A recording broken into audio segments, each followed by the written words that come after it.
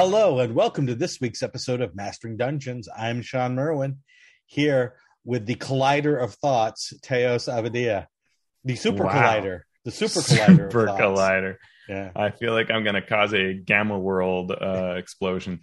Sean, good to see you, my friend. I went to my daughter's high school graduation, which I don't know how that's possible because I'm extremely young. So yes, it's amazing that you could have a child at all, much less one that is graduating from high school. Well, congratulations to her specifically, but to you tangentially, because I'm sure that she did well despite your parenting, as opposed to because of it. That is astute, my friend, my very, very good friend. Yes. Thank you for pointing that out. Yes, she overcame all the hindrances that we put in her way and graduated with. I don't know if they did this back in the day. I graduated and I think like I had some like minor certificate somewhere that someone shoved at me at one point. My daughter had medals and extra tassels and all kinds of things. And so apparently she did a good job. Oh yeah. They let me in only because I snuck in. Otherwise, yeah, that's how it goes. Skill challenge. Yeah, exactly. Climb over the fence, bribe your way past the guard. And speaking of questions, questioning our sanities, yes. We have even more and awesome questions coming at us. So before we get to the news and to our main topic today, let's answer a couple of these questions. The first is from Eric Commander from the official misdirectedmark.com website. Eric has been listening to all of the episodes going all the way back to when it was down with D&D before even I was a host. Wow. Way before you were a host. That's like in a sci-fi movie when you get to the end and there's just like flesh in a tank, because that's what it's been reduced to. I can only imagine the poor state of Eric. So Eric, wow, incredible. Yes. What an achievement. Yeah. First of all, thanks for listening and thanks for all the great questions. So he says, out of the 130 episodes I've listened to, this may have been the most disappointing. And I was like, oh no, what did we do recently? No, this is one from way back. Even though it might have been my favorite topic in one of the series. I'm referring to specifically how to create rewards that encourage the type of behavior that you want from your players. I really appreciate that you distinguish between milestone XP and session-based and story-based advancement. However, I wish you would have gone deeper into the pros and cons of the various methods of awarding experience. For instance, I've been playing in a story-based advancement campaign, and whenever the DM introduces challenges outside of the core adventure plots, such as those related to character backgrounds, I'm very aware, as much as I overlook it, that there will not be any XP awarded for overcoming these challenges. On the other hand, only awarding XP for defeating monsters lends itself to the murder hobo mentality. I prefer to use standard XP with a heavy emphasis on non-combat challenges, including personal goals, but the disadvantages that is more work to maintain and offers more opportunities for characters to differ in total experience. What XP award systems do you prefer and recommend? So, great question. You make a lot of good points, Eric, in what you say.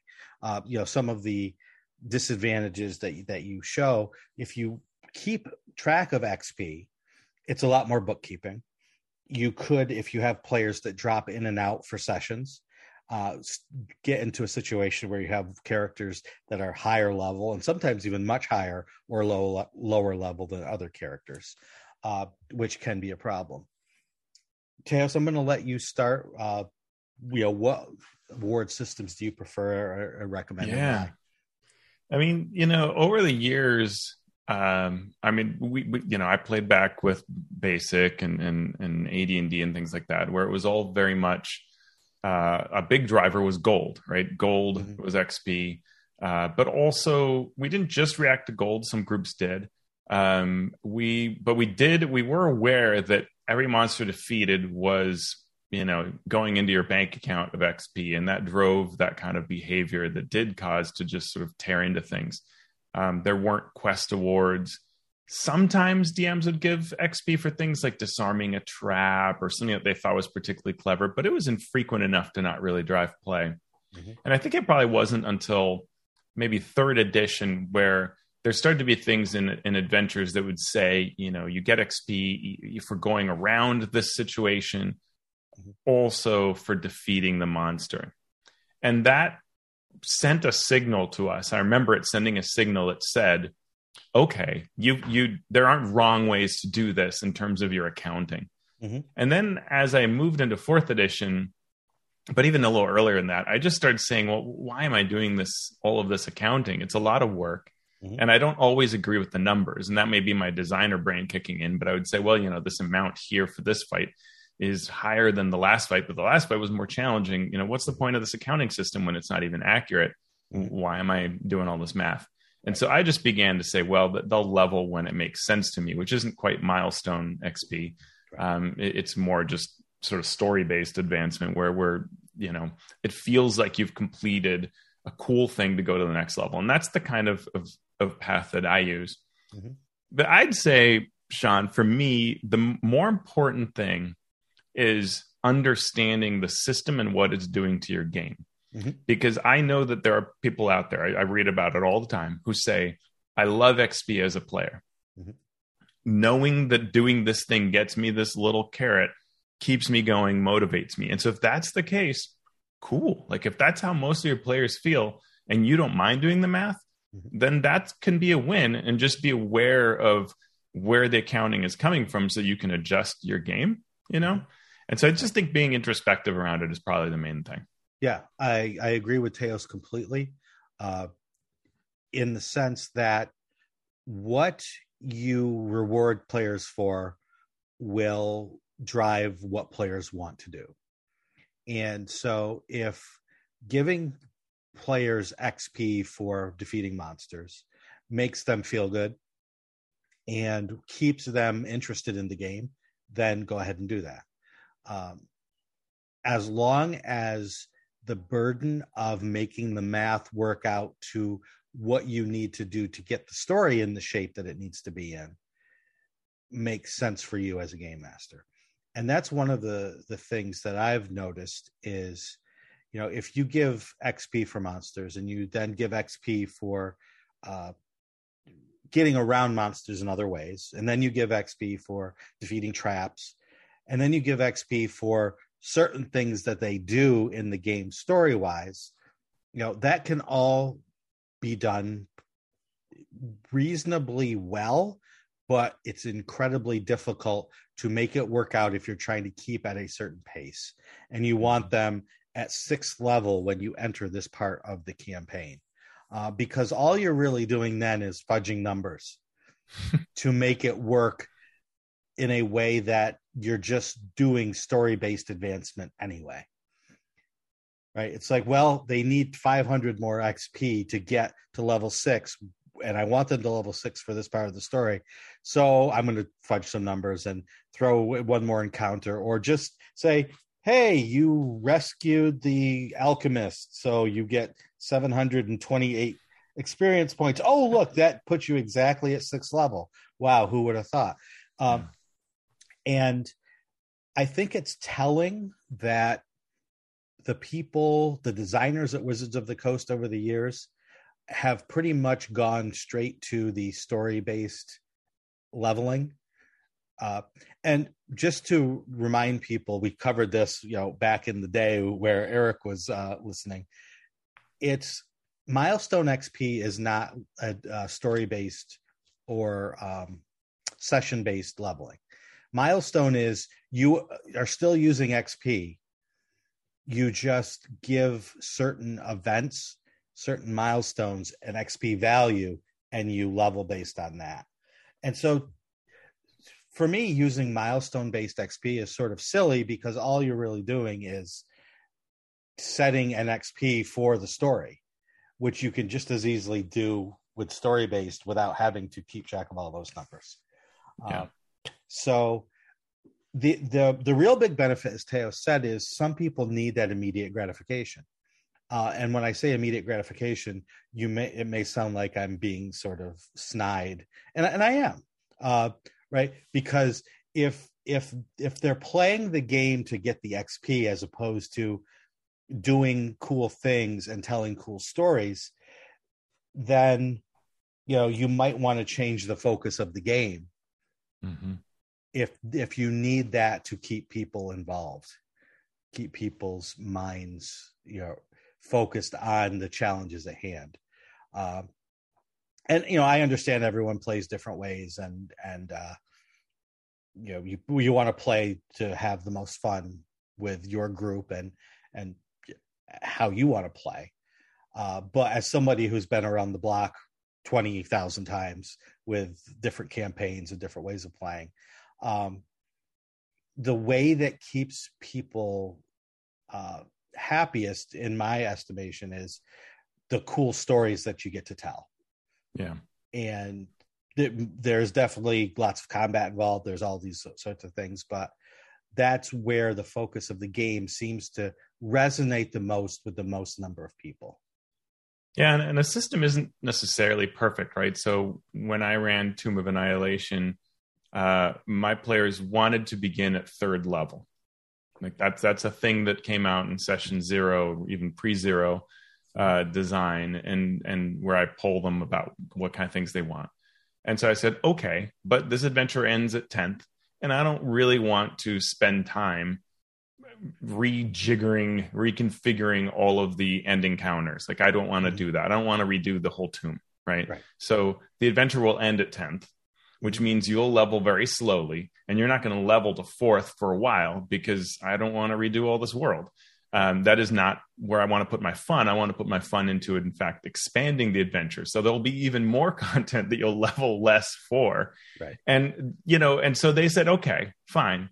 And again, my emphasis was just story. Like, did you have a great story? Great. And every now and then we're going to say that story's so phenomenal that you leveled, and that'll be at my discretion. And, we had a great campaign, so it all worked just fine. And I was happy with it, but for sure they wanted, I think probably, 2 out of 5 wanted to have, and maybe 3 out of 6 wanted to have, XP. Like, they would have liked those amounts coming in their way. And they all wanted to level faster. But you are the DM. You have to decide what you're going to be happy with, and I don't know that perfection could be achieved, because maybe had I embraced what they wanted, I may have been unhappy enough that then I didn't do all those other things that made the game what it was. Yeah, and the more granular a system you make, where every XP counts and is important, the more granular you get, the harder it is to make things work. And if you think it's imperfect as is, try to make a really granular system that's really, really imperfect. And I'm going to say, for folks who played back then, we can often forget the layers of things that created our old experiences. So like Advanced and Dragons or Basic, every class was advancing at different rates. So your level was almost a meaningless number as a sort of party, because it was so bizarre. And someone might be dual classing or multi-classing, and they might hit a cap, and there were just so many ways that XP could sort of be strange. Right. And it was ill-designed, right? It wasn't perfect design or anything like that. And so because the system was so bizarre, it really almost didn't matter what level the characters were in these experiences, which made it much easier to just award XP for every goblin or every gold piece or every whatever, because it's sort of its own little fun mini game. And the power level was much, much slower in how it rose, right? A 10th to a 15th level character, there wasn't such a drastic difference as now, that you couldn't just throw the same monsters at them anyway. Yeah. And it was probably a big dungeon crawl, so it just felt like another room. And if you threw in one more room, who's to say what anything is? So True. Yeah. So great question. I mean, we could do shows, plural, on this. And but we'll get on to the next question from Matt Martin on YouTube. Great podcast. I think I have some similar feelings about feats. I think they just feel very confused about what they are, and overall, they all feel really underwhelming lately. Some feats are so very, very powerful, and other feats are really, really weak. And then the cost to get a feat is so high. I started with 5e, so I think what I'm going to ask for is basically what older editions did and what 5e tried to solve. But I'd like to see more opportunities to get more feats, even if that meant feats did less. Is that just what 3.5 did? Was it actually a big mess? Is there ultimately no answer to this? Are we just on a pendulum swinging back and forth in the other direction now? Jeez, it's like Martin just peeled back the layer. Yeah. I mean, these questions are pretty much spot on. They're great questions. I think probably every 5th edition designer, and this came from the show our last show where we talked about the giant Unearthed Arcana feats. Yeah. And I bet every 5th edition designer asks themselves these types of questions. Are we just on a pendulum? What is the answer to this design? And it's a hard question. Yeah. So feats really started in 3rd edition, as far as I can remember. And they're there for a reason, I think, that is a noble design reason, which is to make the exact sort of character that you want, to have your fighter be different than the next player's fighter. By adding these feats, these little changes, or what should be little changes that give you a mechanical but also a flavorful push in a different direction. Yeah. The problem, though, is that in doing so, you are adding complexity to this machine. And by adding the complexity, you are making I'm trying to think of the right word here. You are making maximized choices or minimized choices. You are making things that are obviously much better and things that are obviously not as powerful. Now, what is useful and what is powerful can always depend on the campaign, the type of campaign you're playing. Having 3 extra languages might be the thing that saves your party in a campaign, but that's highly unlikely, as opposed to having power attack where you can do 10 extra points of damage every time you swing your sword. That's more likely to save your characters in the long run in most types of campaigns. So by adding that complexity, by adding that way to make these tweaks, again, which is a noble thought, you end up making a system that is mechanically less robust than the reason that it's there to solve. Yeah, and to frame this, in 3rd edition, so in previous games, including previous RPGs, or even in 2nd edition as part of its skills and powers, what you would often see in a game was that there was some sort of way by which you could get a benefit, might not be called a feat, usually by trading off something else. So you'd take a flaw and you'd get an advantage, something like that. And that's where this kind of concept of feats, as I know, came from.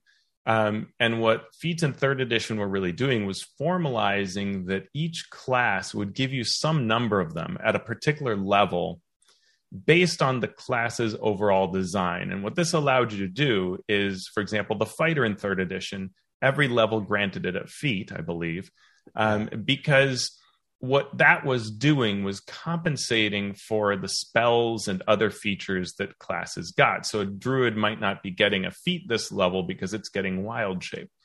But what that allowed the fighter to be is no longer be, I just hit it with whatever weapon I'm carrying and I deal damage, which is, if you go back to old original Dungeons and Dragons, the white box set, every weapon did the same amount of damage. So it didn't matter what you did, and you just hit things, and it could be a shoe, it would do 1d6 damage. And so we get to where in 3rd edition, you are really saying, like, I want to be this great weapon fighter, or I want to be this shield tank kind of character, or whatever. And you could put it together, and feats had chains. So you could take an initial feat, which would unlock another feat. And then after that, you could unlock another. And through this method of prerequisites, power was supposed to be controlled. But because you're rewarding for that chain of feat choices that you made, usually the last one was really powerful.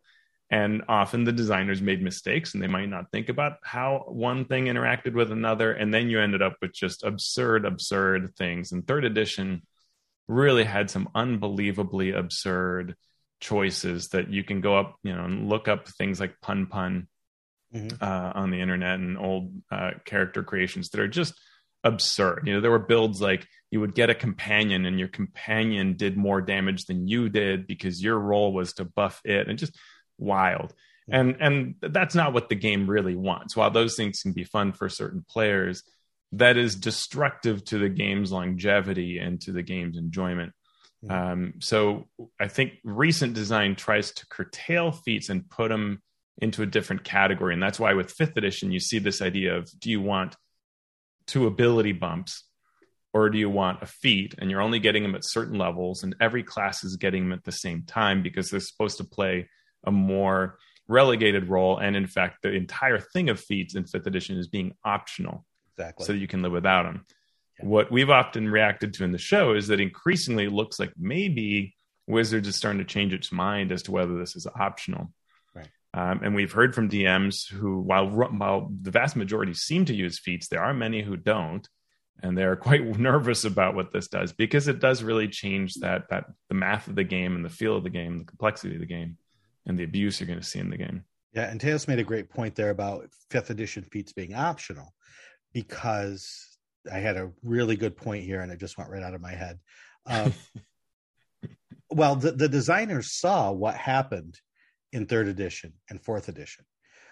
But one thing that feats do, how do you get mechanical options in D&D?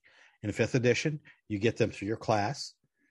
You get them through what was originally called race. And you get them through backgrounds. Magic items may give you some things, but for the most part, those 3 things give you everything your character can do. So what feats do is add ways to add abilities to your character, which some people love. They love to tinker. They love to find either the cool thing or the most powerful thing. But having seen what happened in 3rd and 4th edition with feats, the 5th edition designers were like, okay, let's make this optional. That way game masters can say, no, thanks. We'll just use the stat bumps and we'll let the classes and the race and the backgrounds carry the weight. However, what happens with most things in life when you take something cool, but you make it optional? Everyone wants that. Everyone wants that optional thing. They want that extra thing. They want that thing, whether it's great for the game or not. They just want it because it's there. So it's like candy, right? We shouldn't eat it. None of us should. We know that. We reach for the candy bowl knowing this is a terrible idea. Right. But it's so sweet in the mouth. And so we grab it and we eat it. And the problem is then at some point, people do not understand that candy is bad for you. They don't learn, because candy is just foisted upon us in our society by big candy, I guess. So if we want to get political, so it's like they don't even realize that what they're doing, it tastes so good, it can't be that bad for me. Right. And sometimes we get that with game design, right? You have this thing, it feels so good to get that extra 10 points of damage, when you swing that great weapon. But is it good for your game as a whole? Right. Do we stop and think about it, or just we say we're doing this for fun, so I want to have the biggest numbers I can? Cool. And I mean, I am not sitting on some high horse on a soapbox here. I mean, I have my highest level character is a ranger with sharpshooter, and I have no problem compensating for the penalty to hit. And I get to add that damage to a whole slew of attacks. I'm often shooting a whole mess of an impossible number of arrows in a round, and they all get that boost to damage.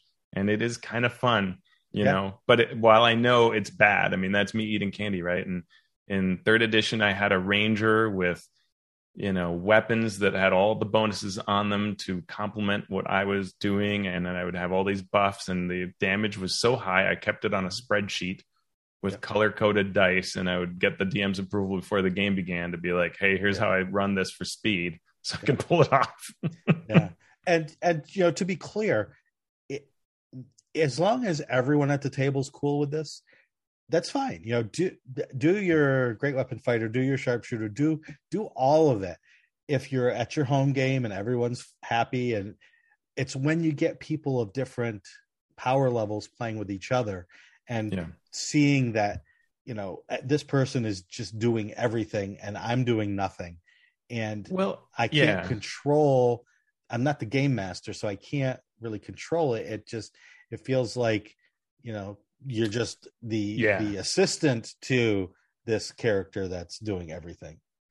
Yeah, that's a really good point. I think there are three sort of big areas where I see this, two of which Sean just mentioned. So one is when you have one player that is overshadowing others or overshadowed by others. When you have that dichotomy, right, that is really painful. I've been at that game and it's not fun.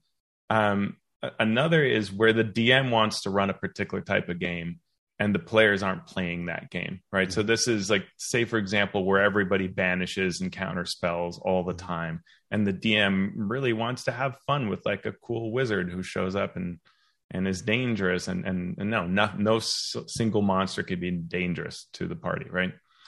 Mm-hmm. And then the third thing is it's a thing where we sort of don't realize, like, we're all having fun and we're all, but we are playing a certain type of game when we actually probably would like a different type of game better.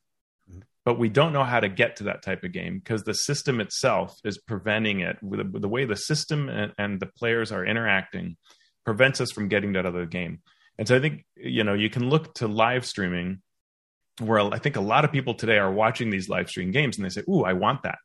I want to have that kind of game." Mm-hmm. And then when they play at their table, they're not at that kind of game at all. Mm-hmm. And a lot of it is because they're playing a more mechanical game and a mechanically focused game, and they don't know how to get to that story level. And it's hard to, if you're spending your whole time counting your temporary hit points and firing off your artificer cannon and you're doing all this mechanical stuff when you could be spending your time elsewhere, right, at the table. And that's the kind of stuff that when I look at this design, I see 5th edition increasingly feeling more like 4th edition, which is fine. I loved 4th edition, and happy birthday to the 4th edition, which was on today, like 18 years ago, as time of recording. Yeah. But the 4th edition was doing a specific thing, and 5th edition at its initial writing was doing a specific thing. And I think that's the strength of 5th edition, is doing that thing it was doing. Mm-hmm. And the more that it tries to feel like other editions, I think that's shaky ground to walk upon. It could very well pull it off, mm-hmm. but it is kind of playing out of its element and out of its strength, and maybe even eroding that strength. Yeah. So to bring that all back around to feats, right? Feats are there to differentiate rather than elevate a character. And unfortunately, many times feats end up elevating rather than differentiating. And there is not, the hardest design thing to do is to differentiate without elevating. Because if it was easy to do, then we would all have thousands of feats and we'd feel like the coolest characters ever, but we wouldn't be overpowered as opposed to other characters or the rest of the game. So, they're there for a noble reason, again, but I don't know if their end result is the noble reason that we go into them for. I mean, it's like ability scores, right? You start creating your ability scores for a character and you say, okay, they're probably this level of smart and this part. And then you start going, well, but if I give myself one more ability point here, mm-hmm. then I get plus blah. Yeah. Oh, that'd be really good. That bump up my AC and my initiative. And then you just find yourself shaving off your character concept because you want those points. And that's how all of this works, right? And the tough part of designing is trying to minimize that behavior and maximize what we all say we want when we sit down. I'm not going to eat that candy. I'm going to have a good, nutritious meal, and then I'm going to exercise. And it's that constant tension between the narrative that comes out of playing and the game that is the engine that drives that narrative. That tension is always there. It's always going to be there.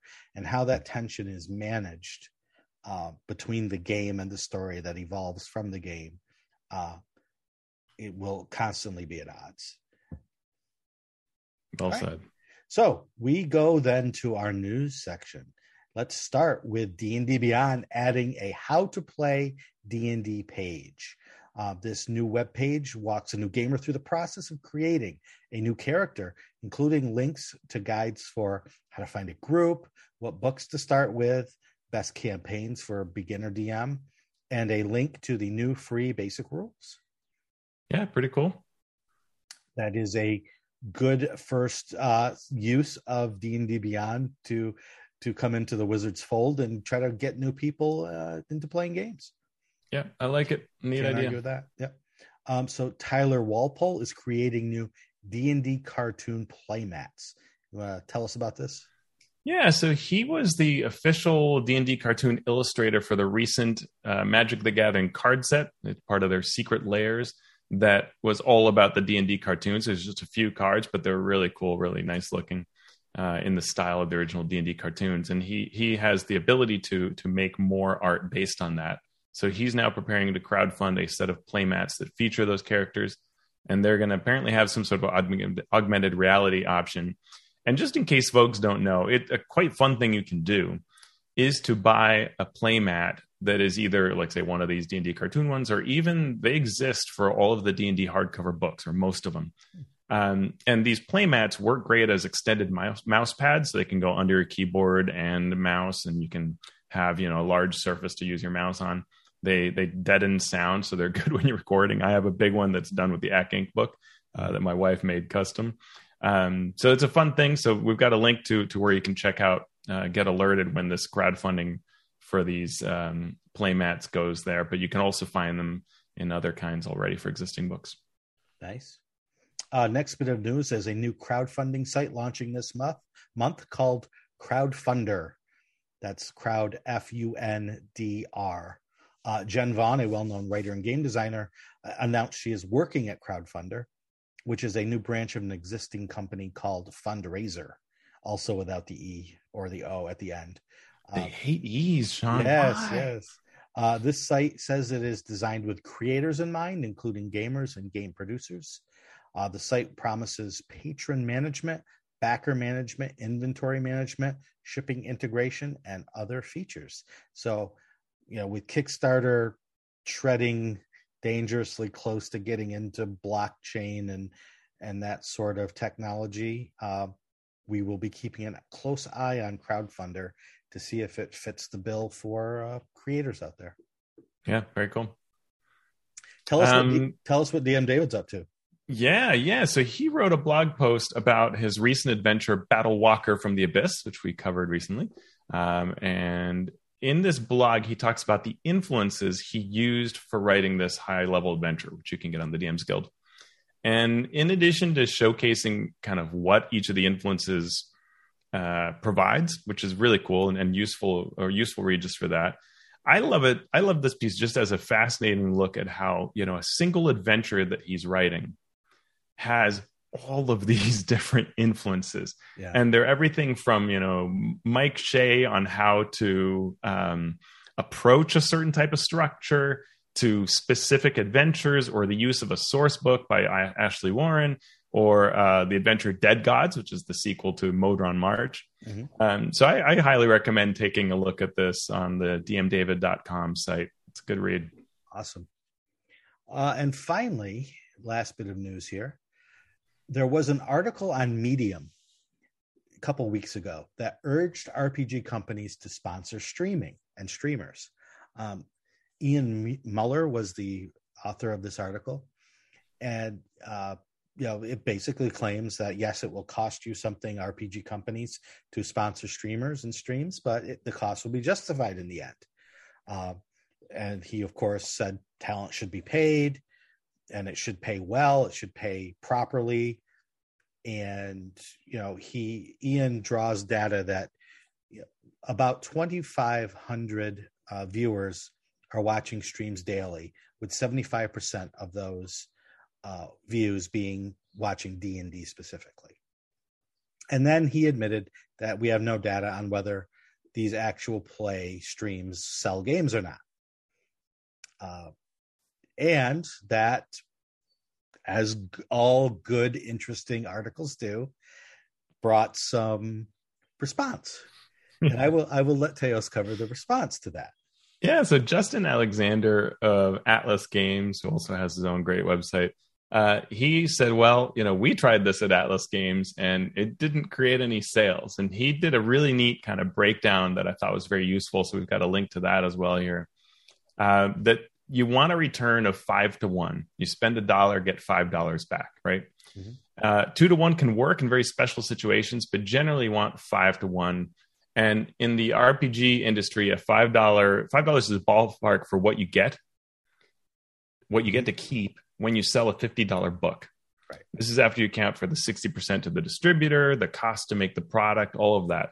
So every dollar you spend in marketing, if it's going to be a 5 to 1 return, that $1 in marketing has to basically be a sale of a book. Right. I thought it was really interesting math, right? Yep. And a great marketing conversion would be that if you reach an audience, 10% of that audience buys the book. So if Atlas were to spend $250 to sponsor an actual play, this all means it needs to reach an audience of 2,500 people so that 10% will buy the book. Right. And he said, I don't know that we're going to reach 2,500 people. Probably not. And I don't believe 10% of those people are going to buy a book. Well, so it's failing. If we go back to what Ian said, that 2,500 viewers watch streams daily, that means every single one of those people would have to be watching your stream. Yeah. And Justin points out there are some streams out there that do have that kind of viewership, but they cannot be sponsored for $250. You're now spending a lot higher money to reach them, as some companies know. Mm-hmm. And he says, when you start getting into that kind of spend that will get you possibly that kind of return, there are just better options out there, right? Mm-hmm. So these two have created a pretty good conversation. There've been other participants who got into it. It has certainly led to some good results. Like I've seen Monty Cook Games talking about what they can do to support. And they already have some sort of official/unofficial, like Discord level promotion and stuff they do. But I think that maybe some companies might look at ways that they can do this, but effectively and efficiently, right? I think this idea of just sponsor a whole bunch of people to stream your game for most companies probably doesn't pay off for the reasons that Justin shared. Yeah. And it's interesting to think about this and this whole conversation to me, I think is really fascinating around that illusion that can be out there of, well, just do this and money will come. Yeah. There's reasons why there's, whole marketing courses, right? There's MBA programs that teach you how to evaluate these things. And having worked in the software industry, both on sort of the sales and marketing side of things and on the technical creation, side of things as a QA person, as a project manager. There's some really hard numbers. And it just really shows that while the role-playing game industry may be growing, we are still not anywhere near anything close to an industry that can support this sort of content and do it in a way that the content creators deserve, pay for their work. It's hard because, this podcast, Teos and I are making it in hand over fist. I don't think it pays for the electricity that we use. No, yeah. And there's literally no model under which it would. Exactly. Right. I mean, outside of completely changing everything and having sponsorships every 5 seconds or something like that. And I don't even know that the companies could afford to give us that. So it's just, it's really funny how this industry works because its scale is just so different than anything else. And Yeah. So that, great conversation. You can find that article on medium.com and we have a link in the show notes. So our main topic, we are finally going to conclude the Great Modron March. We looked at the first chapter and then the first couple of adventures last time. So we wanted to do a quick rundown of the rest of the book. We're going to, talk about this like we did before. We're going to try to focus more on not just, what's wrong with this or what's cool about it, but how to, if you were going to update this really cool adventure for 5e and for 21st century role-playing game play, how you would do it. Yeah, because, the premise is great, right? And in case you missed it, or in case it's gotten a little fuzzy, the whole idea is the Modron March happens on this very regular schedule, like clockwork. Well, all of a sudden it doesn't. It shows up early, and the Modrons are on their march, and nobody's prepared for it across all of the planes. And this is a planescape campaign, so you're probably sitting in Sigil, and suddenly there's this massive disruption, which causes all this political change. All of the planes are in chaos, right? It's a cross-planar chaos because of this. And through a variety of reasons, what the adventure tries to do is, from a variety of reasons, you're going to be pulled into the various steps of the march. Not all of them, but close to all of them, as you go through for one reason or another, and have to be involved in it, whether it's protecting them or stopping them or rerouting them. And yeah, so that's the promise. And it's a good promise. Yeah. Right. So how would we do that? Yeah. So just one more thing, like the Spelljammer adventure that we talked about, this is really a product of its time. And I don't even mean that in terms of this different isms that have been, brought to light over the years. Just in terms of gameplay, both the Spelljammer adventure and this adventure are about the setting. They're about creating a setting that's very, very different from the typical D&D settings that we were used to when these came out. So, Spelljammer wanted to focus on, hey, you're flying on this flying ship. Isn't that cool? And you're going off into the ether. And with this, it's each plane is different, and there are all these strange and wonderful things that are happening on these different planes. So with the goal of highlighting those things, you sometimes lose the agency that you should be bringing to the players to make decisions and to do what their characters would want to do, as opposed to making this sort of a safari through the different planes and what's cool or strange about them. And I think this chapter 4, The Adventure Politics of the Beast, is probably a great example of that, where the concept is noble, but as it tries to wrestle with how to make the beast lands where it takes place come to be tangible to the players, it doesn't stay in control of itself, and therefore creates a very linear experience. Yeah. When I saw the title, I was like, Politics of the Beast. That I mean, in a way, that's very oxymoronic, right?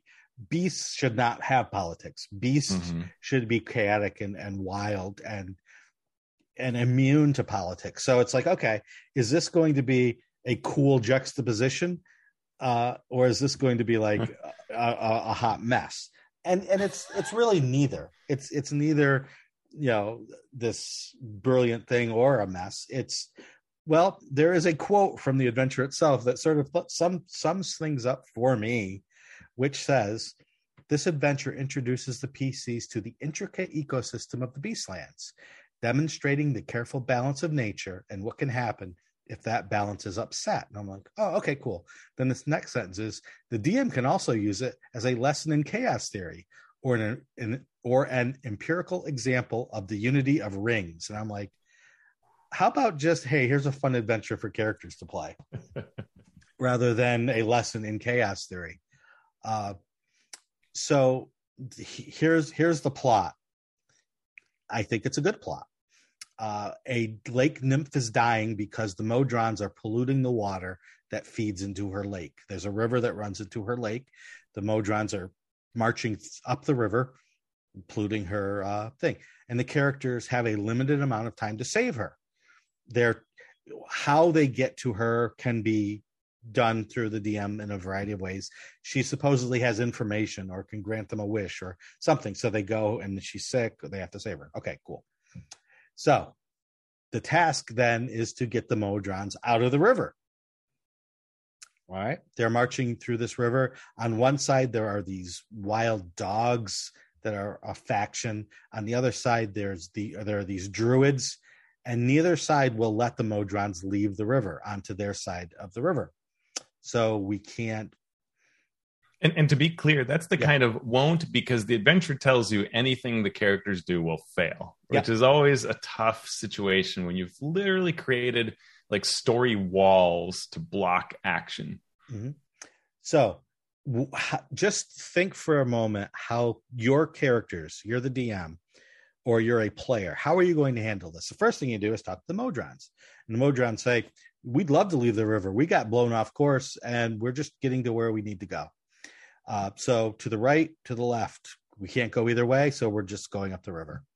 So you go to both sides and both sides tell you, no, we're not letting them. You can't do anything to convince them. You can't do anything to change this. But it is suggested, quote, that you follow the chain of events and attempt to unravel it from the beginning. So what the adventure forces the players to do is backtrack and figure out what drove these Modron off course. That's on the scale of what our character is most likely to do or is least likely to do. Going back, getting behind the problem rather than in front of the problem is like the least thing that the characters would likely do. So I understand the adventure concept is interesting in this sense, to go back and find out, the mystery of why they're off course, but it's such an anti-game, right? Cool story way to handle this when time is running out on this nymph.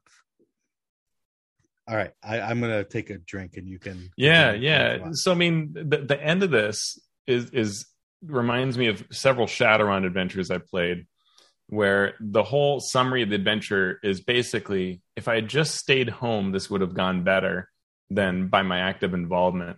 And this feels like that kind of gotcha sort of reveal, which is the elves, you're going to go to the Wemmicks. The Wemmicks say, yeah, we drove them there, but we did this because of the winged elves. And you go to the elves, and the elves tell you that the Modrons were blown off course by a mortai called Breath of Life.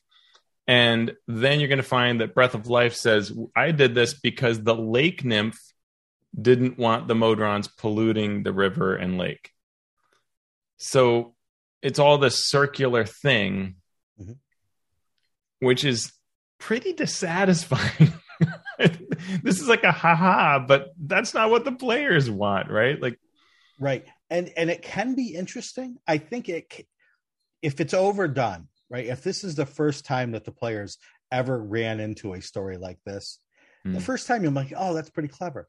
The problem is that nothing that they could do along the way made any difference, except the fact that they have to then go back to the lake nymph and tell her to tell the Breath of Life, to tell the elves, to tell the Wemmicks, to tell the Modrons that it's okay if they come back. So you go in this reverse circle, then you have to take the circle back the other way. And at no time in any of is there an actual encounter, right? An encounter in the sense where, there's a goal, there's a beginning, there's a middle, there's a challenge to overcome. It's basically just talk to the people. It's not, oh, we will help you if you go do this thing. It's not take on this ritual and we will. There's no cool role playing. There's no cool combat. There's no cool exploration. It's just and there aren't really clear. The problem when you set up the story to say to the through the DM, through the voice of the DM, the story is saying to the players, no, that doesn't work. When you say no over and over again, and then there's only a nebulous way that you're supposed to connect to the next progress, it really falls apart. And it's not that you have to have, in fact, this is very linear, right? But it's not that you have to have a linear plot that leads to yes, yes, yes. It's more that you want to enable natural things the characters will want to do into rewarding results, even if they fail, but some sort of result that will give them feedback so they know what to do next, so that it kind of makes sense. And that what to do could be one of three options, or it could be wide open, but it leads forward, and it's it's in the direction of what the characters naturally want to do. And this is not doing that, right? It's no. Then a sort of cryptic answer that is supposed to lead to another cryptic answer, and then eventually to the circular logic. This is probably my least favorite of these. And when it comes to what would we do, I would disassemble this and reassemble it based on its parts. I think that the idea of a nymph being threatened is interesting, but I would come up with a different plot that it allows you to move forward and progress forward along these lines. Anything. It can be just an old rift between two people that needs to be healed, or something else that the party can actually do things, right? Use their skills and enact a change so that leads to the Modrons getting back on course. Yeah. It's a tough one to just snap your fingers and fix, because the intricacy of the story is the story. And so to take away that intricacy is to take away the entire story and have to rebuild it from scratch. Yeah. So you also point something out here, which I think is an important thing in stories, is that don't suddenly have a reveal about the creatures, which may not even be canonical, right? So this is all about Modrons polluting. If they're polluting here, they've got to have been polluting everywhere, right? Which is what you point out here in the show notes. And don't introduce things like that, because Modrons are supposed to be really kind of higher functioning creatures, right? They're magical. They're unbelievable. They're sort of perfection of mechanism and law. They really shouldn't pollute. Yeah. There's no reason for it. They shouldn't eat either, which is also described at some point, that they sort of don't need to, but do. It's a weird sort of comment. Just don't get into additional reasoning. Stick to the reasons that work, and don't. It's like things in plots of TV shows, right? Where when these kinds of things come up, they just create trouble, because now players will expect this to be a situation from here on out. Yeah. It's problematic, but the one other thing was, this is the Beastland, right? This is the area of chaos, not pure chaos. It's not limbo, but it's right, chaotic good. It's the wild. It's the intricacy of nature. And the Modrons, everywhere else, the Modrons are like, we're not doing anything differently ever than we do. We're marching. You can't stop us. Here, the reason they actually do go off course, first, they are actually blown off course, but they could go right back on course, right? But they have treaties with some of these peoples, the winged elves and the lion folk. And so instead of just going, well, we can go right back on course and get out of the river, it's like, well, we have this treaty with these chaotic people. It's like, wait a second. Beastlands is not about these treaties, right? Beastlands about the laws of the jungle. Right. I don't know. Well, and then it just goes, well, just create a new treaty to solve every future problem. Yeah. Right. I could see this being a lot of fun with a little more agency and a little more creative problem solving from the players and the DM to iron out some of these wrinkles. So, Sean, this next one, chapter 5, I think we could probably do pretty quickly. In that, the main thing it hinges on is that there is supposed to be a friend of the PCs who is captured. And I think the main thing that really stuck out to us is that the adventure chooses to just make up an NPC that is supposed to be a friend. And that's a weird thing to do. Just introduce this person in the first chapter and have them pop in every now and then. So the adventurers go to this place where it's nonstop party. And the NPC that we're introduced to loves to party. So she drags the characters to the party, and all this wild partying is going on. And all of a sudden, the NPC is gone. It's a little tough to reconcile someone who is sort of drops in and out of the characters' lives and is supposedly wild and will disappear for long stretches of time. And the whole trigger is she disappears. It's like, that's who she is. So you will have to, as the DM, establish your character earlier and then make it so that the characters will notice that she's gone. And think it's... But they can't notice it while it happens, because then they may stop the kidnapping from happening. So that, if you can get that part ironed out, the rest of it sort of points back to the previous one of the previous adventures, where the parts of the Modrons are being grafted onto other people to make new creatures. Well, this person who is doing it in this adventure, sort of his notes were stolen by the Takaram to do their experiments. So it's another one along those lines. Yeah.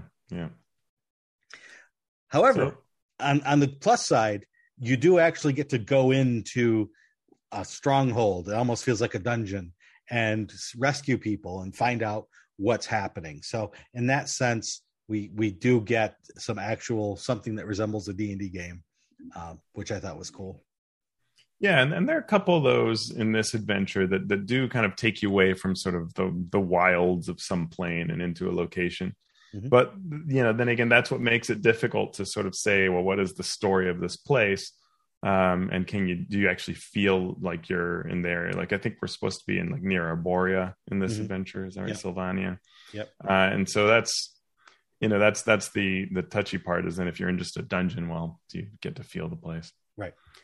You certainly feel the place in chapter 6, okay. Law and Chaos. So I like part of this, and it reminds me of a lot of sort of old school play where it's just sort of you're writing a concept and you write it hard, which is you are entering limbo. And this is the home of the Slotty and other super chaotic creatures, right? And limbo is all these chaotic elements just intermixing, and just it's a soup of things being torn and assembled and everything. And the hilarious premise is that all these creatures that normally live here are concerned that the Modrons entering will taint the plane. Mm-hmm. So these chaotic factions are hiring you to get the Modrons through as quickly as possible. That's a premise. Yeah. This is why, this is one of the many reasons why alignment I understand the appeal of it and the sort of fun metaphysical debates that can go on with it. But yeah, taken to the extreme, you get things like this. You get pure chaotic people coming together to hire you, to make a contract with you. Okay. Yeah. So you get a group. So the idea is that a bunch of people have been hired. You're one of these groups that's hired, and you have to escort your group of Modrons. And to do it, this goes back to the Planescape rules for shaping the chaos of Limbo, where you sort of exert your mental influence, which is something the Modrons are ill-equipped to do. You focus on the bizarre chaotic landscape, and you make it into, say, solid ground, right? Instead of fire and ice and stuff like that. And you have to get through there. And of course, there's some threats, some monsters that try to attack you, and an assassin and stuff like that. I generally like the concept. This is the kind of thing that it's fun enough that it probably doesn't have to make a whole lot of sense. Sure. Most characters, especially back then, will just enjoy the idea of exerting their influence. I think you could add to this. This is one you could add more to, and have specific scenes where you feel what Limbo is and what's going on. Mm-hmm. But it generally works. It's fine. Yeah, I think that's the vibe I'm getting from all of these, is trying to turn them into a full campaign would be about as much work as creating a new campaign all your own. So pulling pieces out and doing them as one shots, or doing them as parts of a different campaign that you think they would fit into, is a good idea.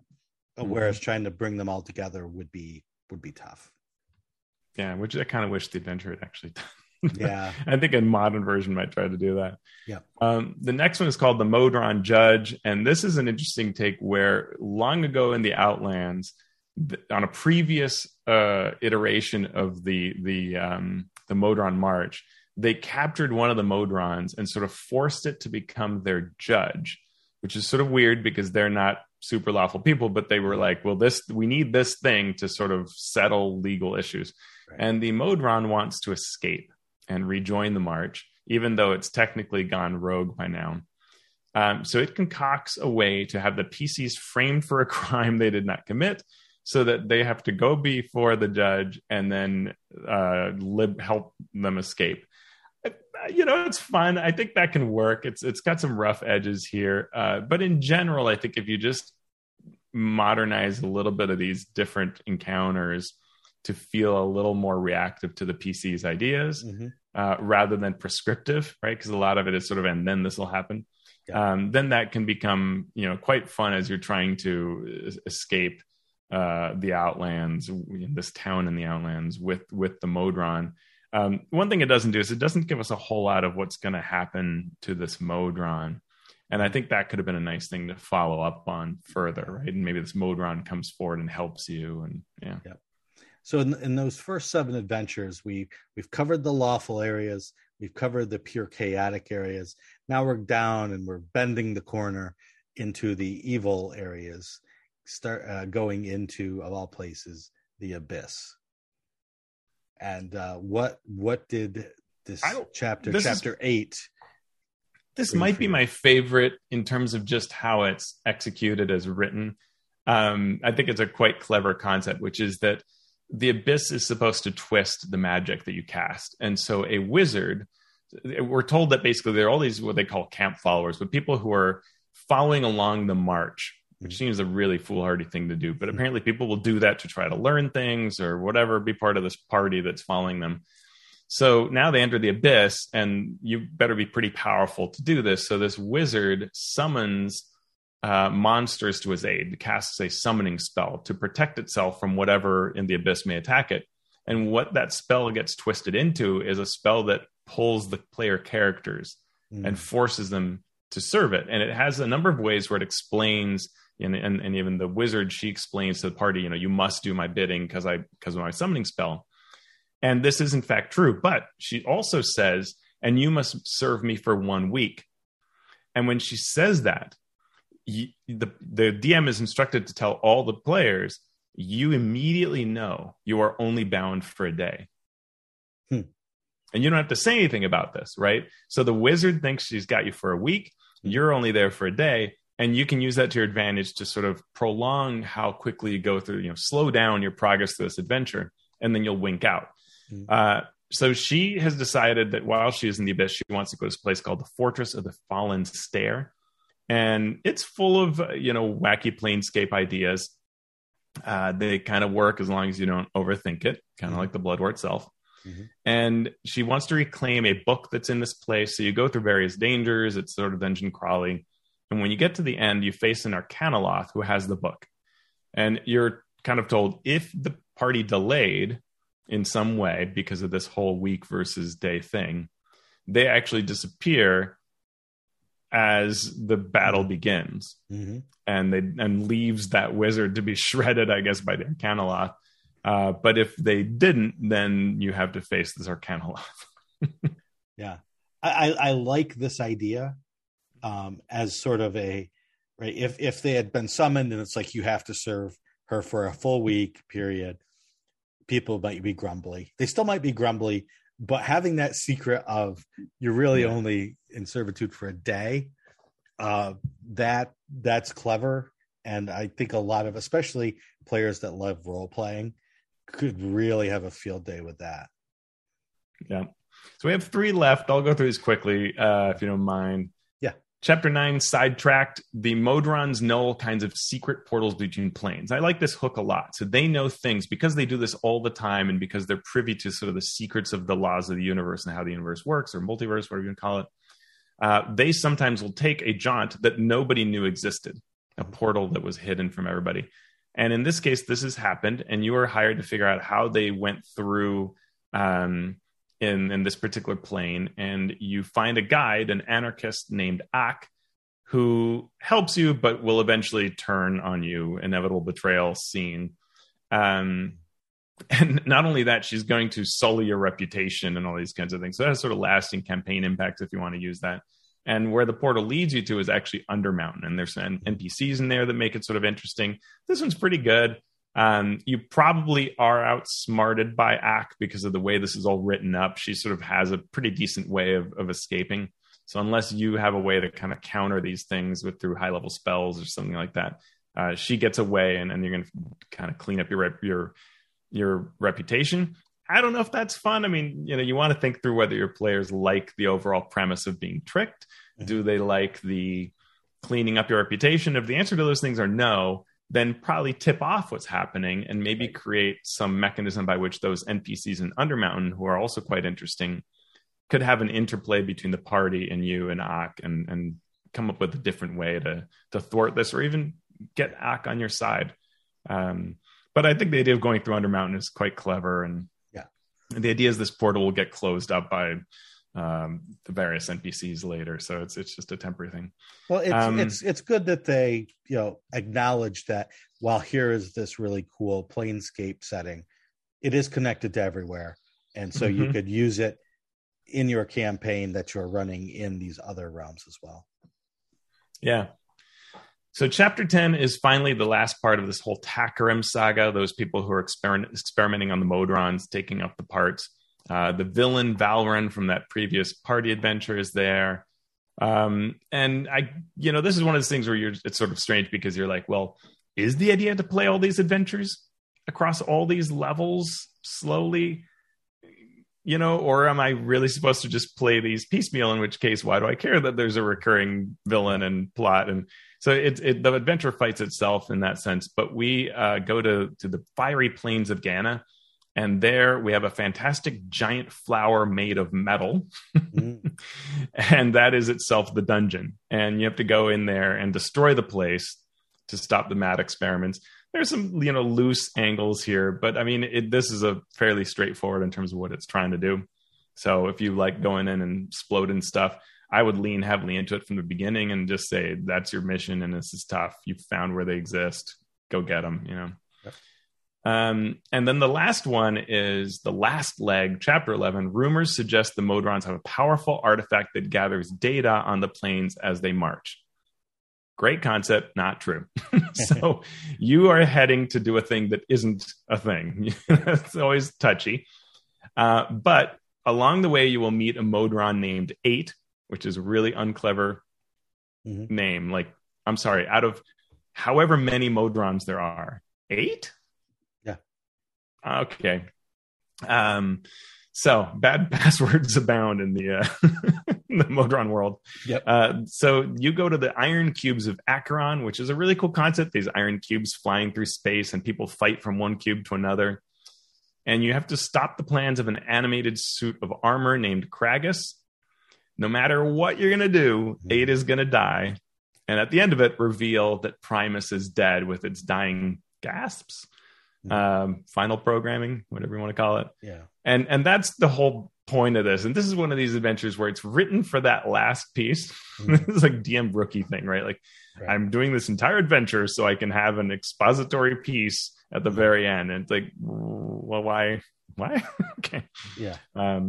I would highlight the Acheron style of things. There was some third edition, at least a third edition adventure I played that was an Acheron where it was a lot of fun dealing with these different cubes that move through space and the endless battles. I would lean into that.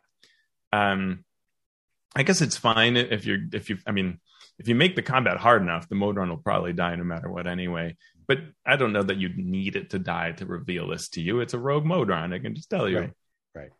Maybe you want to have a friend and have 8 live with you, and it's the last adventure, so let it live if it should. Right.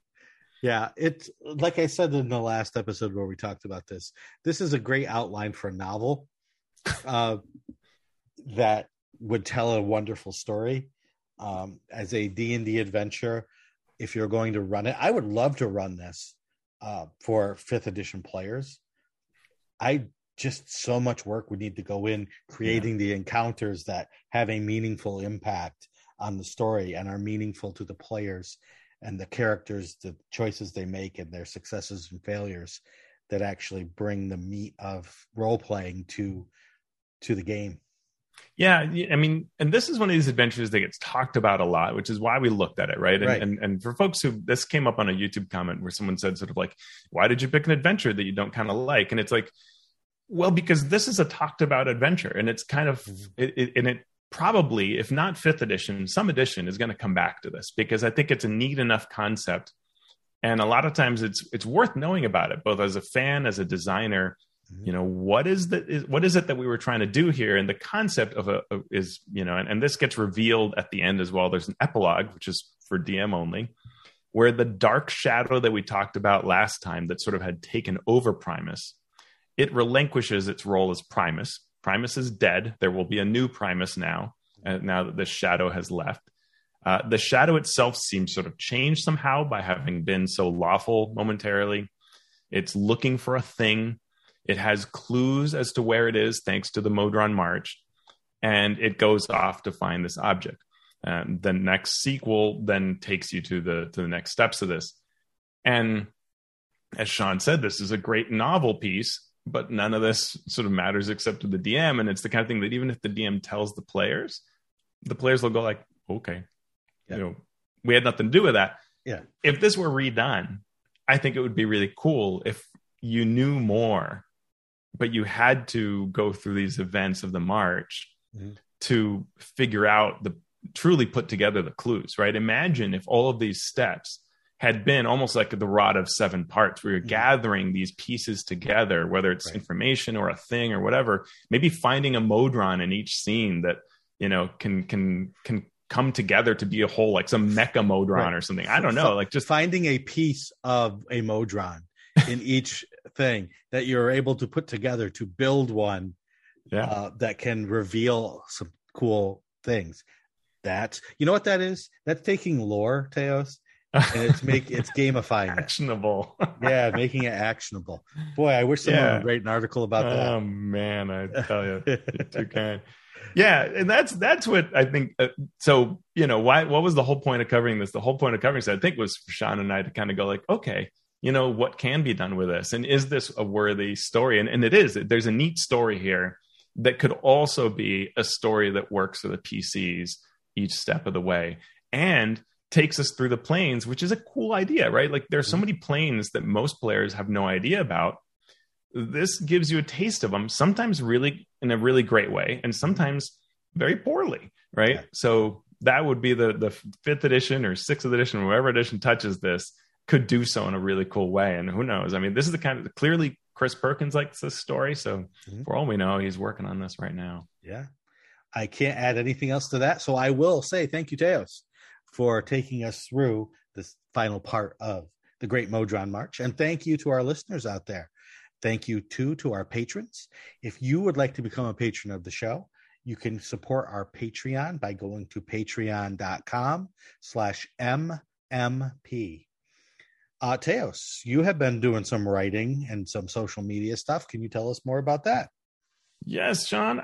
You can find that blog post on actionable lore at alphastream.org. You can find me on Twitter at alphastream. Sean, where can I find you? You can find me sitting on my butt at home. But if you have access to the internet, you can find me on Twitter at Sean Merwin. You can go to the forums at forums.misdirectedmark.com. You can also find us on YouTube on the Misdirected Mark channel. And you can follow the podcast on Twitter at Mastering D&D. Mastering Dungeons is a Misdirected Mark production. So, Teos, we've done a full circuit. We've gone through the plains along with the Great Modron March. What are we going to do now? I think we need to march again. It's time. Bring the Modrons to 5th edition. We will march on eloquently. You say so.